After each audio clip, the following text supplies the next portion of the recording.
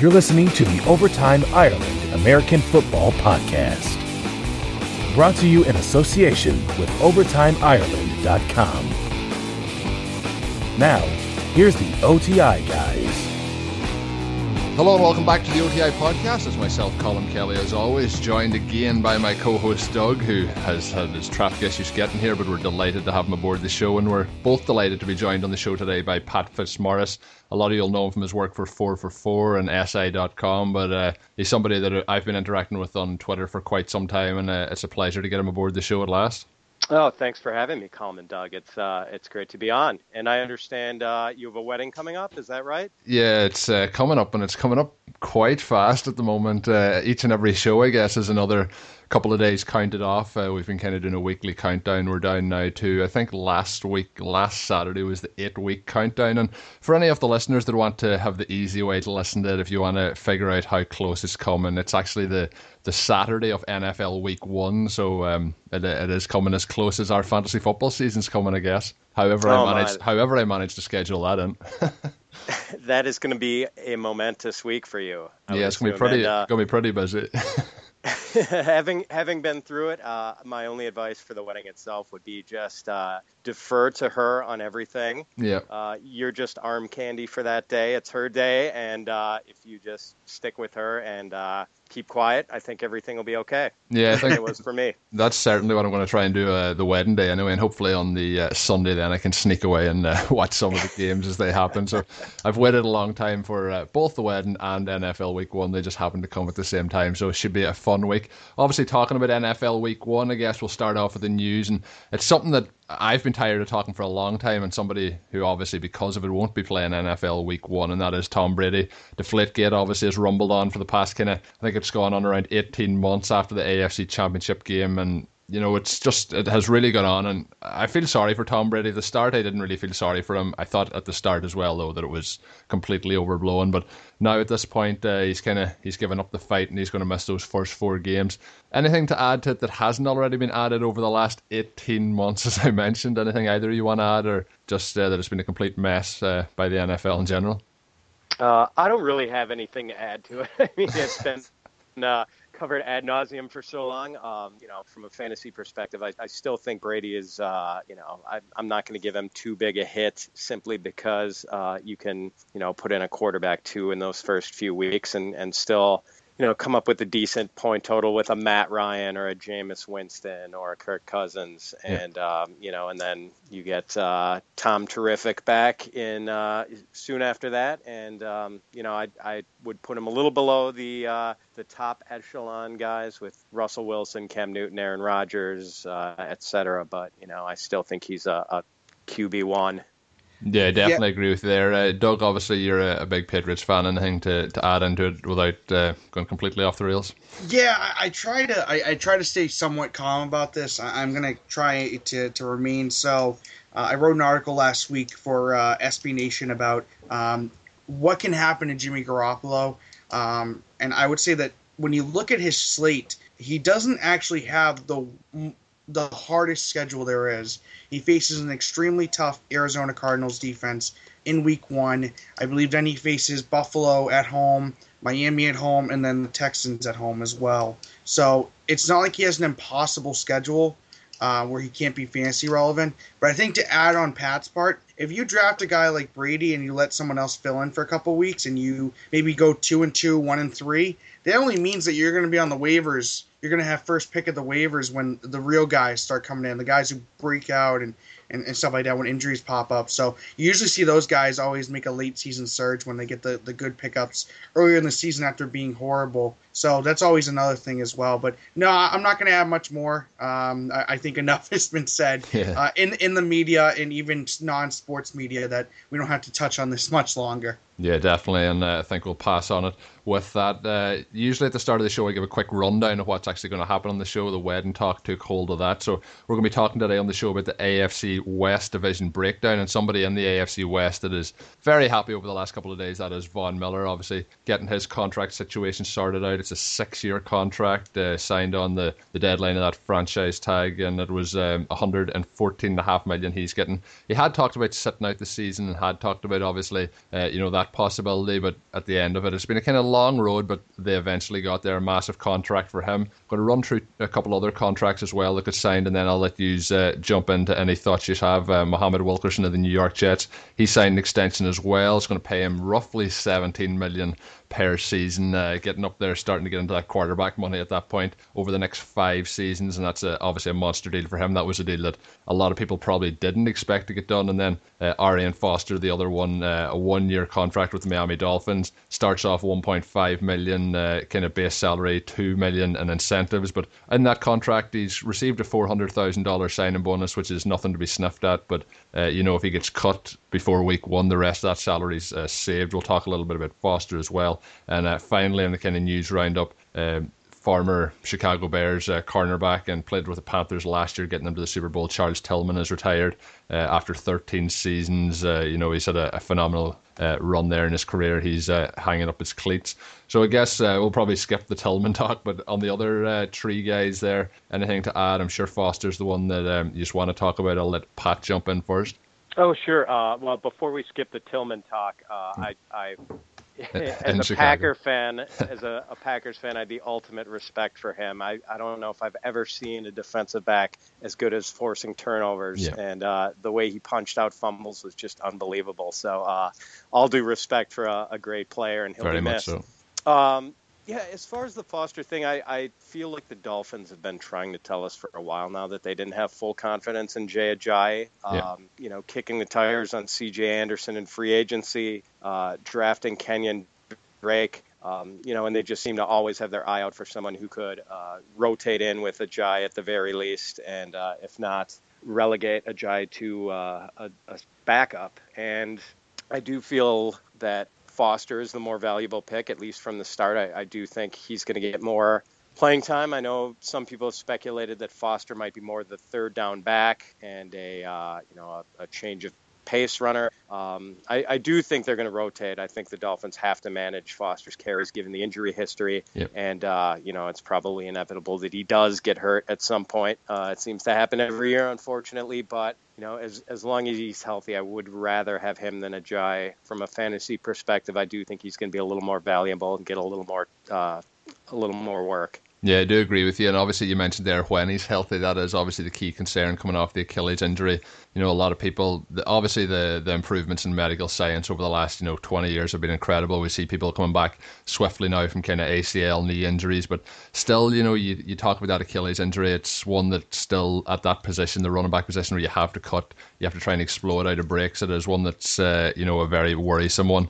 I'm still I think, it's going to knock, obviously, Ajayi down the rankings a little bit, in people's rankings. And then, of course, as well, when you're looking at what round he's going to go in, I think he's going to get bounced down 2 or 3 rounds, I'd imagine, too. But I think at that point, he could start to become a value, because if you look over the last kind of 3 or 4 years, Foster hasn't been able to finish out them seasons, and he's about to turn 30 as well. So we'll see what happens there. I know, Doug, we've speculated on the show on a number of occasions. Would he end up? You were talking about possibly with the Patriots. We talked about the situation with the Colts running backs. Could he end up there? And you did a few weeks ago on Twitter say that he definitely was going to land with the Miami Dolphins. So I have to give you credit where credit is due. You did get one right eventually, Doug. But where do you stand in this situation now, as he has signed on with the Dolphins? Yeah, so when I think about it, I think that it's definitely a knock on their running back situation. They weren't comfortable with and I always say this wrong, Ajayi, now it could be whatever. I think I actually said Ajayi there a minute ago, and I've never said it in my life. So we joked about it with Matt Waldman a few weeks ago, but I've lost how to pronounce his name altogether. But him and Kenyon Drake, they clearly weren't comfortable. They offered, they had signed C.J. Anderson to an offer sheet earlier in the offseason. The only reason they didn't sign him was because Denver matched it.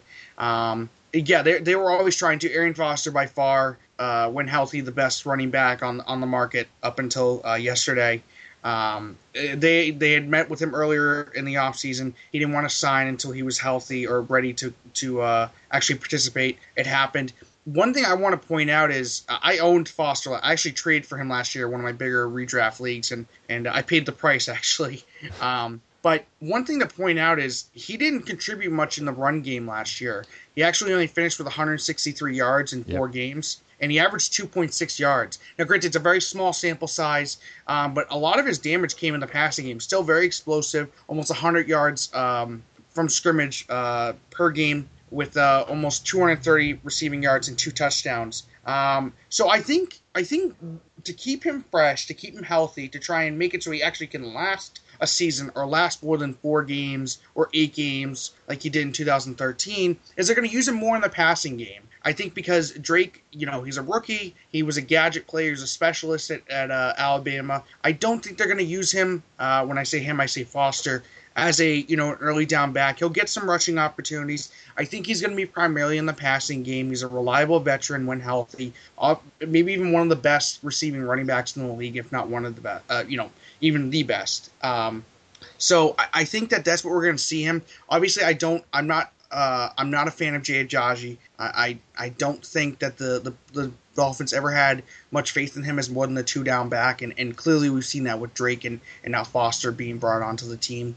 But I would say Foster's going to produce more in the passing game than the running game, just to keep him healthier and make sure they don't exhaust him. So that's where I see him, but I don't think Ajayi's more than maybe a running back 3, personally, just because I think they're going to pass a lot, the Dolphins, and I think that they're tooled that way, and I think Gase is going to make sure that the offense is run that way. So if anything, I think Foster will contribute in the passing game, not so much in the running game, but I still am not confident in Jay Ajayi, though. Yeah, I have to agree with you. I think that he is going to be more, that passing downs back. And we've seen last year, as you mentioned, in the run game wasn't very effective. I think, a lot of people are starting to project him up, and I think as we get closer to the season, we'll see him getting ready for the season, see how healthy he is, and people are going to start moving up draft boards. Before yesterday, Jay Ajayi was going kind of in that 5th round range, kind of 59th pick overall, where Foster was going towards the back of the 8th round, and I think we're going to see that flip-flop over the next couple of weeks in average draft position. I think then, depending on what leagues you're in, obviously if you're in with savvy drafters, they'll know more about the situation, but I do think some kind of, your friends leagues and things like that, you might see some of them see that Arian Foster name and jump on him. I think 5th round's still far too early for him. I think if you're looking at the price range you're going to be over the next couple of weeks, I think I would still be taking that chance on Ajayi. I'm not the biggest fan of him in the world, but there's a couple of dynasty leagues I'm in, and I put out feelers from yesterday, see if I could put out some kind of low ball offers, but to no success. But Pat, do you think at that value, if he's at the end of the 8th round and Foster's at the 5th round, are you still taking Foster at that range, or are you holding off on both of them? I'm probably holding off on both of them. Yeah. I guess my concern about Ajayi is that in the 8th round, I do think he's going to have value to the Dolphins and the fantasy owners at some point down the line. I know they've worried about his degenerative knee condition, but so far so good on that. He's been healthy, and I don't think they see Foster as a long-term fix. So for dynasty purposes, I still think he's got some value. The thing about him this year, we just don't know when he's going to be startable in any fantasy week. It might take that Foster injury for it to happen. Otherwise, he has at best, flex value at very best. And, if Foster is able to stay healthy 7, 8, 9 weeks or more, I just don't know when Ajayi would be able to, be anything but a stopgap starter for a fantasy team. No, I definitely do agree with that. Obviously, I talked at the start of the show that we were going to be doing the AFC West division breakdown. We're going to get into that in just a moment. Over the last week or so, you've seen some tweets going up on the Overtime Ireland Twitter handle for Fantrax.com. They're running a lot of great leagues over there and a great service. We've kind of linked up with them. And if you want to help us out, you join up the league and they will give you a $5 free credit on your account. They'll bump some money our way as well, help support the podcast and so on. So stay tuned to the @Overtime Ireland Twitter feed. I'll be tweeting out about different leagues, and that will hopefully have a podcast league and so on that there coming up in the next few weeks. That is Fantrax.com. So getting in now, guys, into the AFC West. We're going to start off with the Denver Broncos, obviously Super Bowl champions, won the division last year. But it's interesting, looking at a Super Bowl team who 2 years ago were one of the most high-powered offenses. As we headed into the season, Peyton Manning was after coming off his record-breaking season and so on. Well, Manning's no longer there. Last year was a bit of a mess at the quarterback position between him and Brock Osweiler. And although we're pretty confident with that Von Miller deal that the defense is going to come back and pretty much be one of the top 2 or 3 defenses in the league, Looking at it from an offensive point of view, we'll start off with the quarterback position. Obviously, we have Sanchez there, Simeon, and also they drafted Paxton Lynch in the first round. I don't think Lynch is going to be ready for this season. There has been some talk about Simeon. I don't really buy into it. I think it's all coaches' talk at this point. So we're looking at Mark Sanchez starting. Do you think, compared to last year, Mark Sanchez is a downgrade, upgrade, or still the same? I think he's... If he's not an upgrade, he's definitely at the same level as the two boys that played quarterback last season. There was a bit of a car crash there. Yeah, that's a good way to describe it, Colm. I was trying to make it sound bad, but try and be nice about it. But that's as diplomatic as you can get, I think, with how it was last year. Yeah, I don't see it as being much better. I mean, it's Sanchez is just such a turnover machine. If it was merely a matter of him being, having a great arm or being a great athlete and just being like prone to, mental errors, that would be one thing. But really, his arm is pretty ordinary too. And, his touchdown interception ratio is terrible. But then what do you do if he doesn't work out? What do you do if he's turning the ball over 3 times a game? I mean, Simeon... I saw him play at Northwestern in college, and he's just not an NFL starter. I refuse to believe otherwise. And and Lynch, he's definitely a developmental guy. I mean, I think in his bowl game, just off the top of my head, thinking back to how bad he was against Auburn, completing under 50% of his passes, and I think he had like 108 yards or something, and Memphis got blown out of that game, and he looked nothing like an NFL quarterback in that. I was a little surprised he was taken in the first round, although I think the weakness of this year's quarterback crop sort of helped drive him into that range. It's interesting with as much firepower as they have on defense. I wonder if they might not be tempted to make some sort of in-season move for a quarterback, knowing that maybe the Super Bowl window is still open just a crack, and that Lynch isn't going to be ready, and that Sanchez isn't the guy who can take him there. So, I mean, I'll be curious if I wouldn't be surprised if they maybe made a late run at Fitzpatrick or explored some other opportunities, because I just don't think they have anyone on the roster right now who can do the job.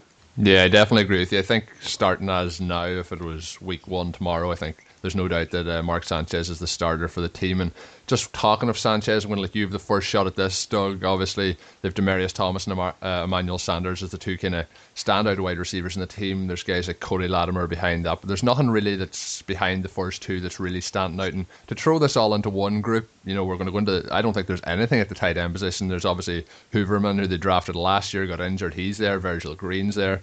So there's nothing really at the tight end position either. So you're looking at their wide receivers, Demarius Thomas and Emmanuel Sanders, and we'll leave the running backs out of it for the time being. But looking at those guys, is there any of them that you're targeting this year? I've picked up a lot of Sanders and Thomas in the leagues this season. I think they've been very underdrafted, but I'm just going to let you make the decision first. Yeah, I think that they've been underdrafted as well. And I guess one thing to think about is you can't get much worse at quarterback or get much worse quarterback play than you got last year from the Broncos between Peyton Manning and Brock Osweiler. So almost anything is going to be an improvement. That's just how I personally feel about it. Now, again, that's not saying that Mark Sanchez or Trevor Siemian, who I will say I am rooting for, because I'm actually a fan of not a big fan, but I am a fan of Northwestern, and I'm always a fan of the little guy. So I rooted for Connor Shaw when he came out of South Carolina with the Browns, and I'm going to root for the same with Trevor Siemian with the Broncos. Just to put something in perspective, as bad of a season as we saw out of the quarterback play, Demarius Thomas still finished with 176 targets and 105 receptions with over 1,300 yards. Yeah. There's nothing to sneeze at. And when you think about it this way, you can't get much worse at the quarterback position and get much worse production out of the position than you did last year. So I think that, it's going to be a situation where, could we see Demarius Thomas finish with 90 catches, 1,200 yards, 6 touchdowns? I think so. I don't think he's going to go over 105 catches, 1,300 yards, whatever. So I'm targeting him. And even just bringing it in, tying in a little bit for a second, in the recent Scott Fish Bowl 480, I drafted him in the 4th round, Demaryius Thomas, which is ridiculous value, I think, as he's a top whatever wide receiver. But yeah, I'm targeting the wide receivers. Maybe not so much in redraft. I'm not targeting Demaryius Thomas so much. But in redraft, Emmanuel Sanders is getting ridiculously underdrafted, and I'm looking up the numbers right now. But he continues to be undervalued. He may be their number. I almost think they're not the 1 and 2. I think Demaryius Thomas is the 1A, and Emmanuel Sanders is more like the 1B in that offense. And it's almost a situation where Sanders continues to perform better than what he is drafted at almost every year, even though he's doubted, like the QB situation. And just to throw some numbers out there, on my fantasy league right now, in redraft leagues, Demaryius Thomas is being drafted on average as a 16th overall wide receiver. So that's high-end wide receiver 2 value in 12-team leagues. And then for Emmanuel Sanders, I'm trying to look. I don't even think I see him in the top 32 for some reason. And yeah, I don't see him in the top 32. Yeah, he's going in 12-team leagues. He's going to kind of that 5'11" mark in PPR, 62nd player overall. I'm not quite sure what that goes in terms of wide receivers overall. I just have up a kind of overall graph here. But Doug, I definitely agree with you. And when I'm looking at these two players, I said there's nothing really behind them. You're looking at a team, you want talent and targets. Unfortunately, they don't have a talented quarterback thrown it to them. But I think, we've seen poor quarterbacks help players put up numbers just because they're being force-fed targets. And I think both of those guys, at the bare minimum, they are going to get at least 100 targets this year. I would say both of them could see up around that 125, 130 targets easily. And then, a lot of people criticize Demaryius Thomas for not being a great route runner, but the routes that he does run, he does a lot with them. And I think that this season, last year he had a lot of drops. I think that's going to force him down a little bit. But then again, the quality of the ball coming to him wasn't as good. It mightn't be any good this year either. But I just think at the market that they're going at, I think they're going really, really far down. And I think even, with Dynasty starting to come in, there's a lot of people playing Dynasty now. It's growing and growing and growing. And I think even in redraft, it's starting to leak in where people just want that young player still. They want that young shiny object. And I think they're two guys that are starting to fall into that underrated category. Anything, Pat, that you want to add about those two guys at wide receiver? Not much. I mean, I really agree with most of what you guys said. It's the attraction is that it's just sort of a skinny usage tree, I guess, in the Broncos passing game with really not much at tight end. Huerman and Virgil Green are really blockers first, and I kind of think Garrett Graham might lead the Denver tight ends in catches, but he might lead them with about 25 receptions. So yeah, not very exciting. Yeah, and as you mentioned, not much depth at wide receiver for them. So it would really be a surprise if Sanders and Thomas didn't get 110, 120, 130 targets or more. And my only concern, I guess, with Thomas is there were a few signs of slippage. He hasn't been very efficient in the red zone the last couple of years. That's kind of driven down his touchdown rate. Last year, I think, was his worst year in terms of yardage per catch, or at least yardage after the catch. I just wonder with some of the injuries he's had and some of the nicks and things, if he's starting to age a little prematurely at 29. But, as Doug mentioned, 4th round value for Thomas is just crazy. I mean, I think he's a no-brainer pick there. And, I still wouldn't have any issue with anyone taking him in the 3rd round of a 12-team draft. But yeah, I think the volume keeps the floor high on these guys, and the quarterback play maybe limits the ceiling a little bit. Yeah, I'd agree with that there. Just rapid fire through the running backs. I'll take that on C.J. Anderson's a player who last year started the season quite slow, but had an injury through training camp, and towards the end of the season started to pick things up. It was very frustrating last year for owners. Ronnie Hillman was getting a lot of carries up to the midway point of the season, and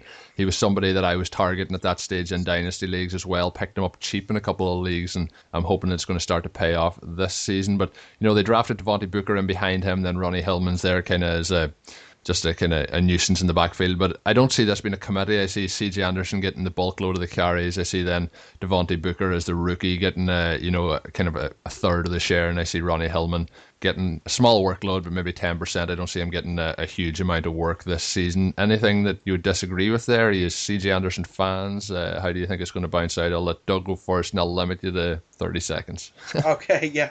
I was a big fan of CJ last year. I can't be this year. Currently being drafted as the 14th overall running back. That's high-end running back 2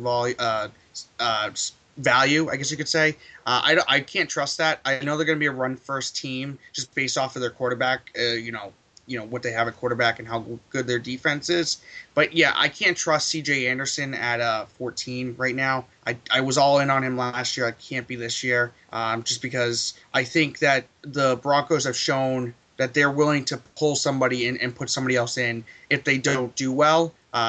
It's always a carousel sort of with their running backs, who starts and who doesn't. I'm actually pretty high on Devontae Booker. He's, I think, more of a complete back, honestly. Doesn't have top-line speed. He's a little bit older, has some injury history, but if he's healthy, I think he can be a really, really good back, especially in this offense with an improved offensive line. I could see him really stealing some carries by mid-season, so that's part of the reason why I can't be in on C.J. Anderson this year. Maybe as the season gets closer, we might have to have some sort of a bet on that one, Doug, because I'm on the C.J. Anderson side of that one. We'll move on to the Chargers. Pat, unless you have something to add about the running back situation. No, we can move on.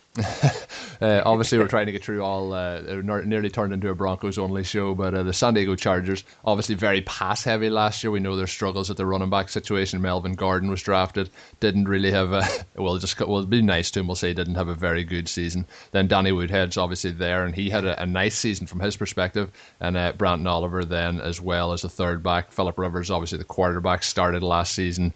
And a real pace. There was MVP talk kind of up onto that week 7-8 mark, and we know in the week 8 then Keenan Allen got injured. He was on a real tear, in PPR leagues. Fantastic season to start. Then that lacerated kidney ended his season. They've signed Travis Benjamin from the Cleveland Browns this offseason. Stevie Johnson still there, and then Dontrell Inman backing everything up there. Then you have Antonio Gates, who still is moving himself around and catching touchdowns in the NFL, and then Hunter Henry was drafted this season.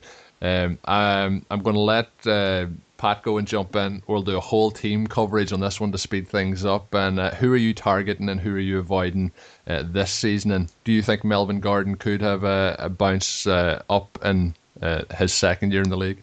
All right, well, I'll start with Gordon, even though I should probably recuse myself from this since I'm a University of Wisconsin graduate and a big Melvin Gordon fan. But, I guess I am pretty torn on him. I do think, it's too early to write him off, and yet I do have my reservations. I'm a little gun-shy after what happened last year. In his defense, I'll say that, the injuries that San Diego had in the offensive line with, King Dunlap and Orlando Franklin and DJ Fluker all missing time. I think they had 4 starters miss a combined 30 or 31 games. Yeah, it was brutal.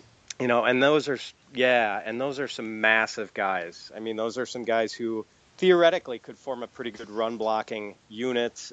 San Diego went out and drafted Gordon's fullback from Wisconsin, Derek Watt.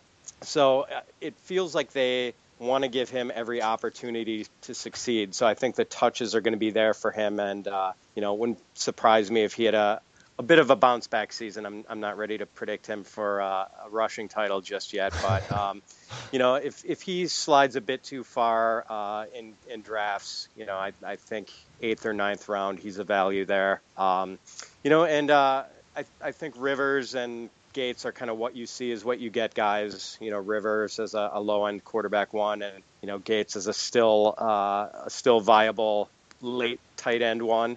I guess the guy, and I'm definitely on an island with this one because I know everyone loves him and everyone points to last year's pace stats and says that he was on pace for 130 catches, 1,400 yards.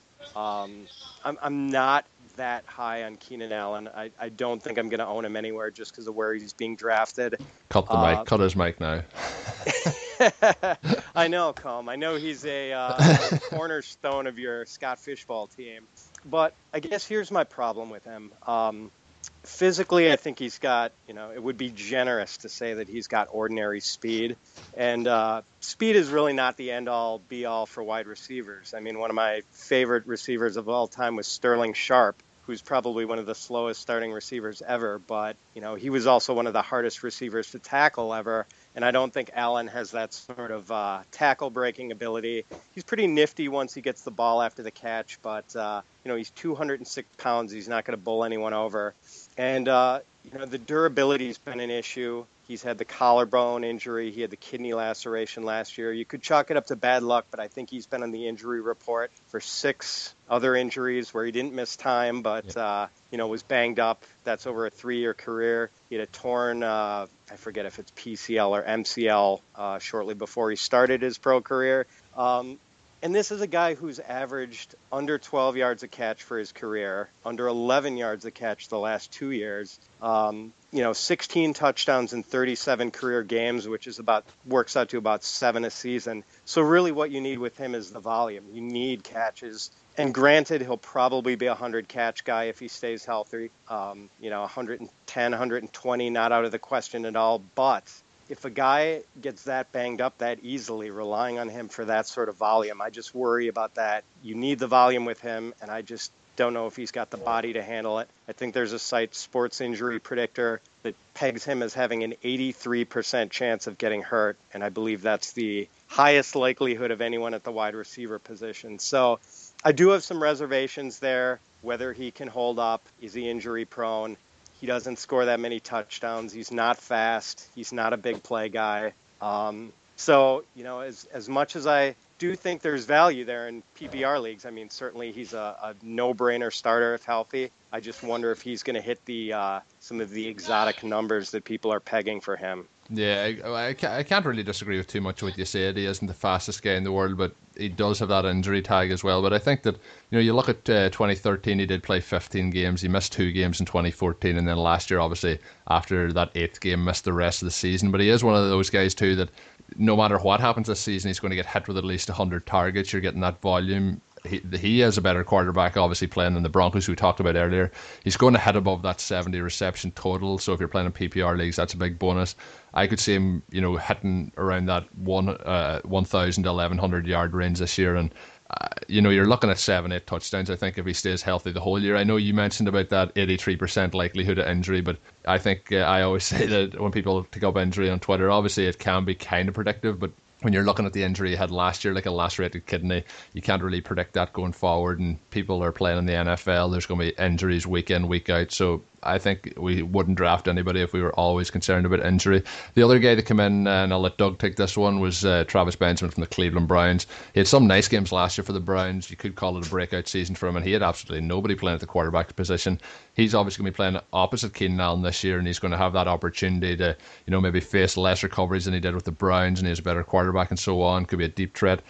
I would imagine he's going to be somebody who will have, those Deshaun Jackson style games where he hits that, two touchdowns, 100 yards one week, maybe only has 2 catches for 30 yards the next week, that sort of role. Is that what you envisage, Doug, for Benjamin? And then anything else to add about the Chargers before we move on to the Raiders?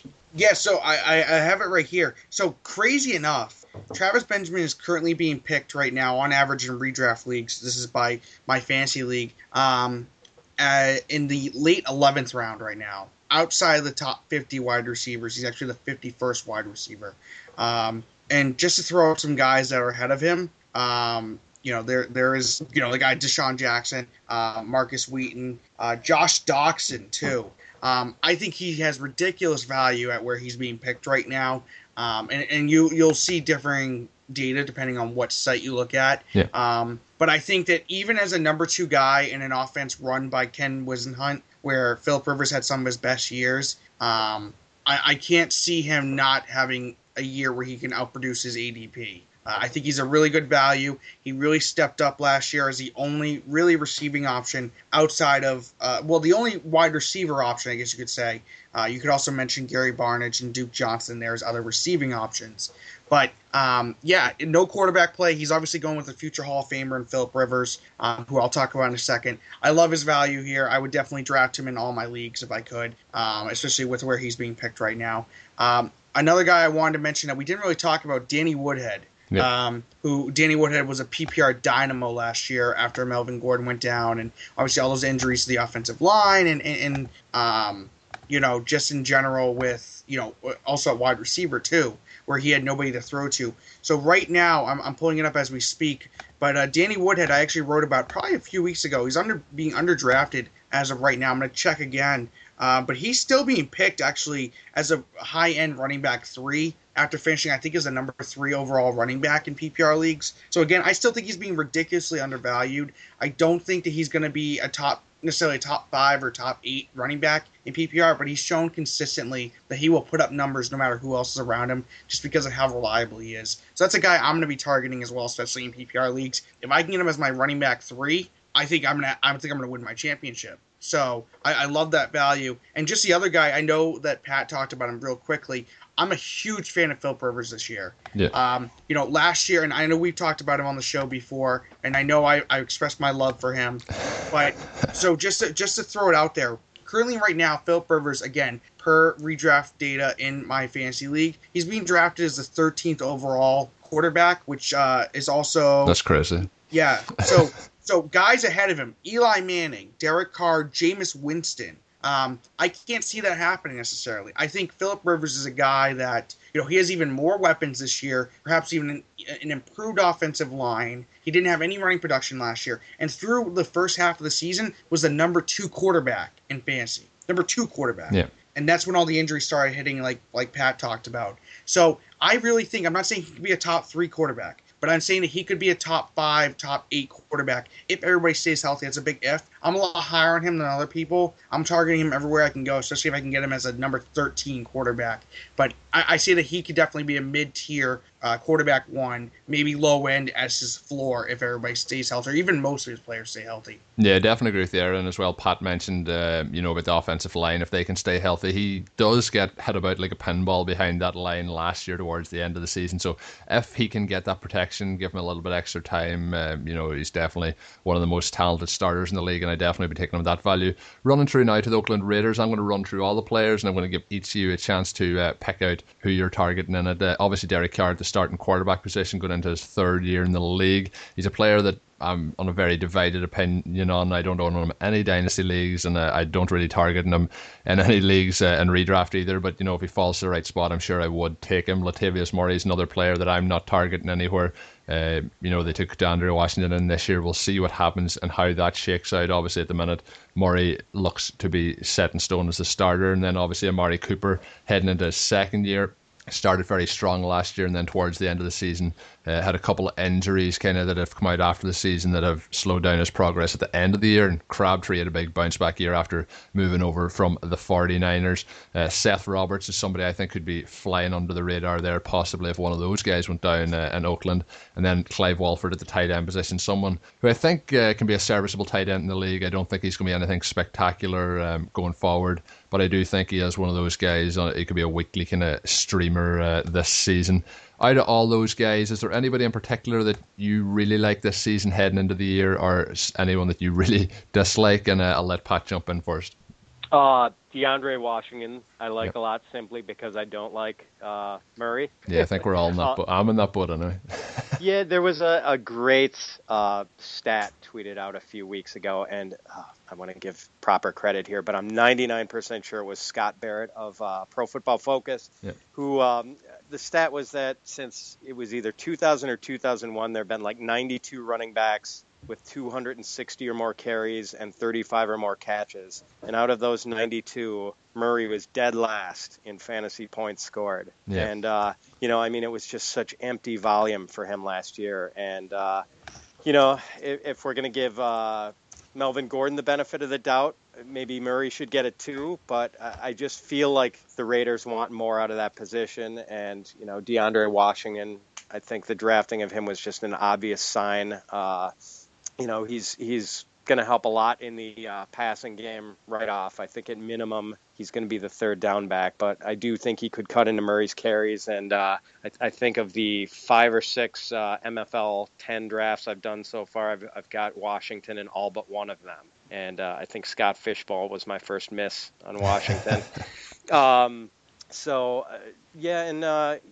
Amari Cooper, I like him a lot. I know some people question whether he deserves to be a low-end wide receiver one. I mean, I think he does. I think his biggest problem last year was that he just, they threw to Crabtree more in the red zone. I don't think that's necessarily something that's going to last. And I also think Cooper has the home run hitting ability to get his touchdowns, even if some of them come from long range. Yep. And, maybe Carr is being just a bit overdrafted, only because I think right now he might be a better NFL quarterback than fantasy quarterback. On talent alone, I love the guy. I mean, I think he's going to be a terrific quarterback for the Raiders for years to come. I think he's a vastly better quarterback than Blake Bortles.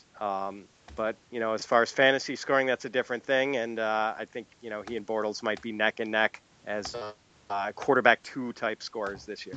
Yeah, Cooper, just on a quick note, is one that I'm divided on. I do see him going, in that bottom of the wide receiver one, kind of, that 12th, 13th wide receiver. And he's somebody that I'm just not willing to pull and take at that spot. Doug, anything on the Raiders that you want to add in there? Yeah, I'm a huge fan of DeAndre Washington. The Raiders seem to be all in on him. I think Reggie McKenzie, their GM, actually said earlier in the offseason that he can be a complete back. That's a lot of praise for a 5th-round running back. Yep. Rookie. So I think, especially with you look at the inefficiency that Latavius Murray has had, considering the amount of touches and opportunities he's had, I'm not a fan of him this year either. If I can get him as a running back 3, fine, but otherwise I'm not reaching at him. One guy I'm actually not very high on, and you guys actually just spoke about him, that's Amari Cooper. Just to throw some stats out there. Now, granted, maybe these numbers are skewed. Who knows? Because he was a rookie. During the last half of the season, so weeks 9 to week 17, Amari Cooper in standard leagues actually finished as the 31st best wide receiver. He did tail off at the end, yeah. He had a lot of issues at the second half of the season. Currently being drafted in redraft leagues, standard leagues, through my fantasy league, as the 10th wide receiver overall. Ahead of guys like Alshon Jeffrey and Jordy Nelson, who I can't agree with that. And just to throw some stats again more out there, he had 11 drops. He had 10 drops. He was second in the league. Now, granted, he's a rookie. Drops you can't really factor in, but because I'm making an argument against him, I'm going to use it. So he had 10 drops last year, only second. It was tied for second behind Mike Evans. And the other thing to keep in mind, Michael Crabtree had more receptions and touchdowns. And that goes back to what Fitz said. Can I call you Fitz? Who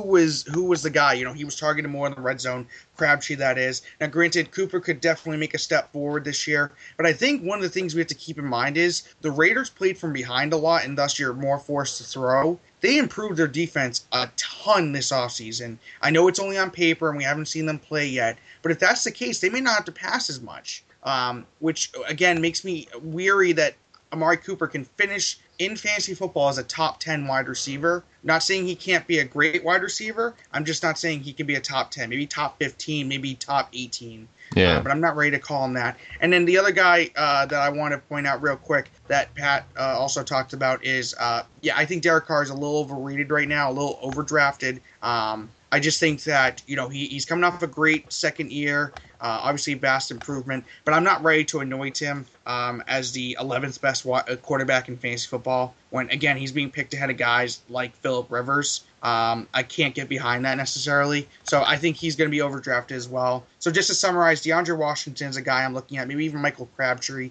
He's currently being taken as the 38th overall wide receiver, which is a high-end wide receiver 4. Yeah. And the two guys I'm staying away from are Amari Cooper and Latavius Murray, and Derek Carr too, actually. Yeah, probably fit into the same categories there. Onto the Kansas City Chiefs, running through it quickly. Alex Smith, I think we know what we have there. Somebody you can stream if you're in a 2-quarterback league. Pick him up as your second guy. Nothing really to get excited about. Then we have obviously Jamal Charles coming back off the injury. Behind him we have Spencer Ware and Charcandrick West. I think it filters down. Obviously, Charles gets the majority of the workload there, at least 60% overall. I see Spencer Ware probably getting in around that 20% mark, and then we'll see what happens with Charcandrick West. I think it's clear cut in my opinion that Ware is the better running back of the two. Then moving on at wide receiver, Jeremy Maclin had a nice year last year. Finished the season with that injury in the playoffs. playoffs, obviously, but had a nice chemistry with Alex Smith. But again, you're kind of waiting at how much targets he's going to get, how much the ball he's going to get due to the nature of the passing game there in Kansas City. Albert Wilson and Chris Conley behind them. I'm not expecting much this year out of either of those guys, just again down to the passing numbers overall. Travis Kelce, somebody I was very high on heading into last season, disappointed me greatly in a number of ways. Started off with a huge game in week 1 against the Texans, and then it all slowed down dramatically. Out of the Chiefs, the usual suspects, Jamal Charles probably worried of that injury, and then maybe Kelce and obviously Macklin as well getting picked up. Outside of that, anyone that you're really wanting to talk about, Pat? Colin, I think this is the most what you see is what you get fantasy team in the entire league. Yeah. As you mentioned, Smith is as predictable as can be, and I wouldn't shy away from Charles. The last time he tore his ACL, he came back and had a terrific year the following year. And, I know he's now torn both ACLs, but in every other year, he's been healthy and terrific. So nothing to fear there with Macklin. Yes, the Chiefs are conservative and play at one of the slowest paces in the league, but Macklin, I think his target share was nearly 27% last year, so he kind of makes up for that by being just such an alpha dog in their passing game. And, Kelce, oh boy, I just, I think he's so good and could be, just a shade below Gronk in terms of value, but, and it's hard to complain too much about a guy who's been over 800 receiving yards the last couple of years and has been terrific, but his red zone usage is just so maddening. I think he had 10 targets inside the 20 last year, 5 targets inside the 10-yard line. I think it was 11-5 the year before that. He's just not getting the targets. So it's been 5 touchdowns in each of the last 2 years, and it's kind of frustrating, and I don't know if that's going to change. Yeah, and I don't have the stats in front of me, but if you take that week 1 out of it where he got the 2 touchdowns against the Texans, then you're down to 3 touchdowns for the rest of the year. Last year, obviously, again, you mentioned the target usage in the red zone doesn't help, but he is one of those players that I think is going to fall enough this year that I'm going to end up with him in a lot of leagues. I think, again, just at the value, at the potential and the upside that you could kind of see happening there. And obviously, if Macklin was to go down, he would be that number 1 target in that offense. Doug, anything to add about the Kansas City Chiefs? Yeah, I actually could not be more against Travis Kelce this year than possible. And I seem to be the Debbie Downer of this group, but it just happens to be that way, I guess, with the AFC West. So just to throw some numbers out there, during the second half of the season, now granted this is not including the big week 1, 6 receptions, 100-plus yards and 2 touchdowns, Travis Kelce actually finished from week 9 to week 17 as the 16th best tight end in fantasy football in standard leagues. So guys ahead of him, Richard Rodgers, Will Tye, Benjamin Watson, Kyle Rudolph, Vance McDonald, all scored more points in the second half of the league in the second half of 2015 than he did. And I'm not so sure about the value because he's currently still being taken as the 4th overall tight end. In my fantasy league and redraft leagues. I thought he would be slipping down to the 6 to 8 range, but nope. I wouldn't be taking him at 4. No, he's being taken currently right now in the top half of the 6th round, it looks like, as the number 4 tight end, just behind Gronk, Reed, and Olsen. And then he's actually ahead of guys like Eifert, Delaney Walker, Zach Ertz, stuff like that. So just to throw some numbers, I know Fitz had talked about the red zone targets. Out of tight ends in 2015, Travis Kelce actually finished 13th with tied for 12th with 13 targets in the red zone, and the number 1 guy was Gary Barnidge, 24. So guys like Ben Watson, Richard Rodgers, Antonio Gates, even Heath Miller, who had 16 targets in the red zone last year, and he's retired, had more red zone targets than Travis Kelce last year.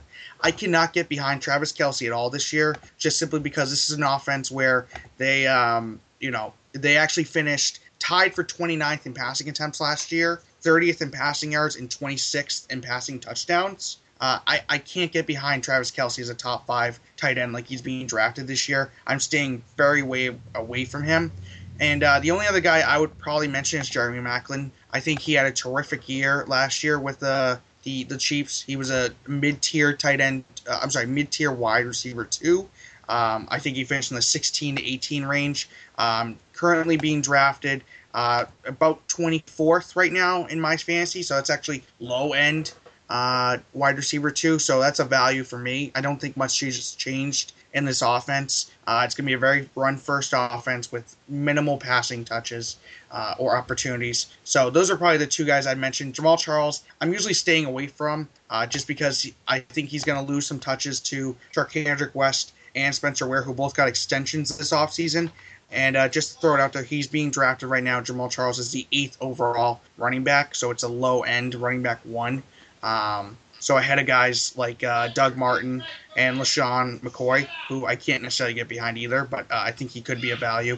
But yeah, just to summarize, I don't like a lot of Chiefs this year besides Jeremy Maclin. So Doug once again shows us how to do a quick summary of a couple of players, and thanks for all the information, Doug. I'm so sorry, Pat. Obviously, we've run through all the 4 teams there. It's been an interesting perspective. Obviously, you mentioned Maclin. Kelsey. I didn't actually realise that he was going that high up. I'm either taking Olsen in that kind of range, or else I'm dropping all the way down, going later at the tight end. Just before we finish up, a quick look. We're not going to go through all 3 of our Scott Fishbowl teams, but me and Doug can do ours next week. But just when Pat is on, Pat has gone Bridgewater, Mariota, Rivers at the quarterback position. And then if you're looking through the kind of depth at the running back, he's got Eddie Lacy, LaShawn McCoy, whose value has taken a little bit of a boost over the last 7 days, Lamar Miller. And then behind that, there's not a lot of depth. I'm going to get your feelings on that. Then when you're looking at the wide receivers, obviously I love Eric Decker. There's always value there. AJ Green, Alan Hearns, Vincent Jackson, Terrence Williams, obviously behind Des Bryant, Laquan Treadwell. Wide receiver might be a little bit dicey. We'll see how Lance Kendricks does, but I am a big Delaney Walker fan, and I think yet again he's going underrated and undervalued this season. The player I didn't mention at the wide receiver position, Josh Gordon. Obviously, if he plays, there's huge upside there. You concerned? Are you confident that he's going to play this year? That pick, at what point did you go the Josh Gordon route? Oh, I wouldn't say confident at all, but in a 480 person league, you have to take chances. You have to swing for the fences on a couple of these, and that was a swing for the fences. I also did that with rookie running backs. I think I've got 4 of them or 5 of them. Just hoping that something pops there. And obviously Derrick Henry is probably my biggest possible potential. Home run there. I do think it's DeMarco Murray's job, at least at the start, but I think Derrick Henry is going to get his chances this year. So yeah, what I was happy with was the running back start with the added weight to the running backs in the Scott Fishbowl formats. I was pretty pleased with the the trio of Miller, Lacy, and McCoy. And I was happy with what I was able to get at quarterback, waiting a little bit. I'd also taken A.J. Green in there, and I didn't address quarterback until the 5th and 6th rounds, where I still had Rivers. We talked about it before, and how he's kind of lasting maybe a little bit longer than he should have, and I felt that was the case. And, took Mariota coming back on the turn. I just think there's a lot of upside with his rushing ability and possibly a little underrated as a passer too. And then, after that, when you're drafting against 11 pretty sharp people, there's some unexpected turns, and I think I got snaked in about 4 straight rounds at one point on the guy I'd queued up ready to pick. So, things didn't go exactly according to plan the rest of the way, but, hopefully I got at least my fair share of talent later on. Yeah, you have a couple of guys in there that I have in a number of my teams as well. I'm very high on Mariota this season. I have him in my Scott Fishbowl team. Philip Rivers, nice pick there. And Teddy Bridgewater, although he's not somebody you're targeting in your kind of standard redraft leagues, and in your top 20 quarterbacks, he is somebody in this situation that does possess value because you have the flex quarterback spot if you want to do that. Just looking at your running backs, you do have 5 rookie running backs in there who have never played a down in the NFL, so you're expecting a big year for the rookies, but you only need 1 or 2 of those to hit, and then the other guys you have are all solid options. You mentioned Lacy, McCoy, and Miller, and I do like the kind of core of the tight end position or the wide receiver position, and then Delaney Walker. So I find sometimes I'm overrating these Tennessee players this season, and I say you have Derrick Henry, Mariota, and Walker, so we'll see how they go. I'm high, and I'm every time I talk myself up, I have to talk myself back down on the Titans. The way I'm projecting them, they're going to win the whole thing this year, but we'll see how that goes. The Scott Fish Bowl, how did you find, obviously you mentioned the running back situation, how did you find the drafting overall? It was a very interesting experience. It really was. Just trying to get my head around the format with the so many flex spots, the super flex. On one hand, I think in some ways people maybe overreacted a bit to the super flex because obviously with the super flex you want that to be a quarterback, so it's basically a de facto 2-quarterback league, and you want to on that basis the instinct is to move up the value of the quarterbacks, but there's so many flex positions, starting 11 people every week with no kickers or defenses. Yeah, it's crazy. And that sort of waters down, I think, the super flex element a little bit. So, in some cases, I think people maybe overplayed the quarterbacks, and I try to be patient while still, filling the need there.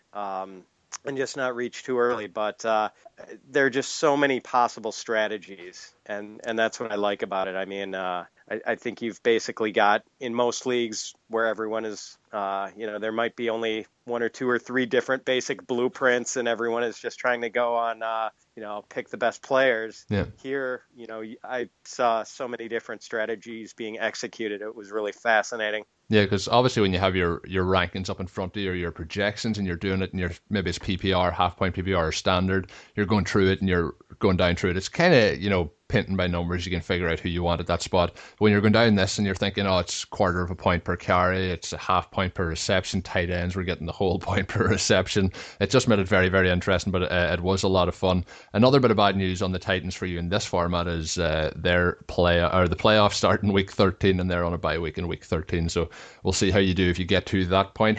It's been I don't want to dash your team too much, but I did like it. On the last point on the Scott Fish Bowl, Pat took 2 minutes per pick over the whole draft. I took 21 minutes, which I was very disappointed with, but in round 4 I did hit a 6-hour pick time because of the time difference here, so that really let me down. So I think I would be more in the 3-4 minute pick, but Mr. Doug here ended up getting a bit of trouble on Twitter from a number of different sources.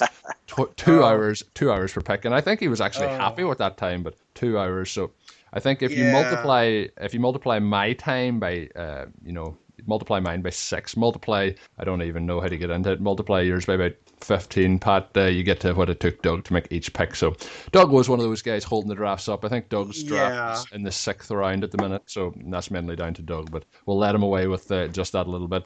Obviously, you can find Pat on Twitter. He's at Fitz_FF, so obviously Fitz for Fitzmaurice, that's FITZ, and then _FF. You can find the great work he does for 4for4si.com, among many other sites. Doug's on Twitter, it's at DMoreNFL. I'm on Twitter, it's at Overtime Ireland. And if you're following that handle, there's a t-shirt up for grabs at the moment, so get over there, retweet, and get involved in that competition. The new OTI t-shirts actually arrived this past week. So this is the final of the old edition. The new ones will be up for grabs soon. So thanks to the two guys for joining me on the show. And of course, we'll be back next week. I think we have 2 shows lined up next week. Mike Clay and Pat Doherty from Roto World meant to jump aboard the show. So it should be exciting for 2 more previews. And until that, of course, have a good one.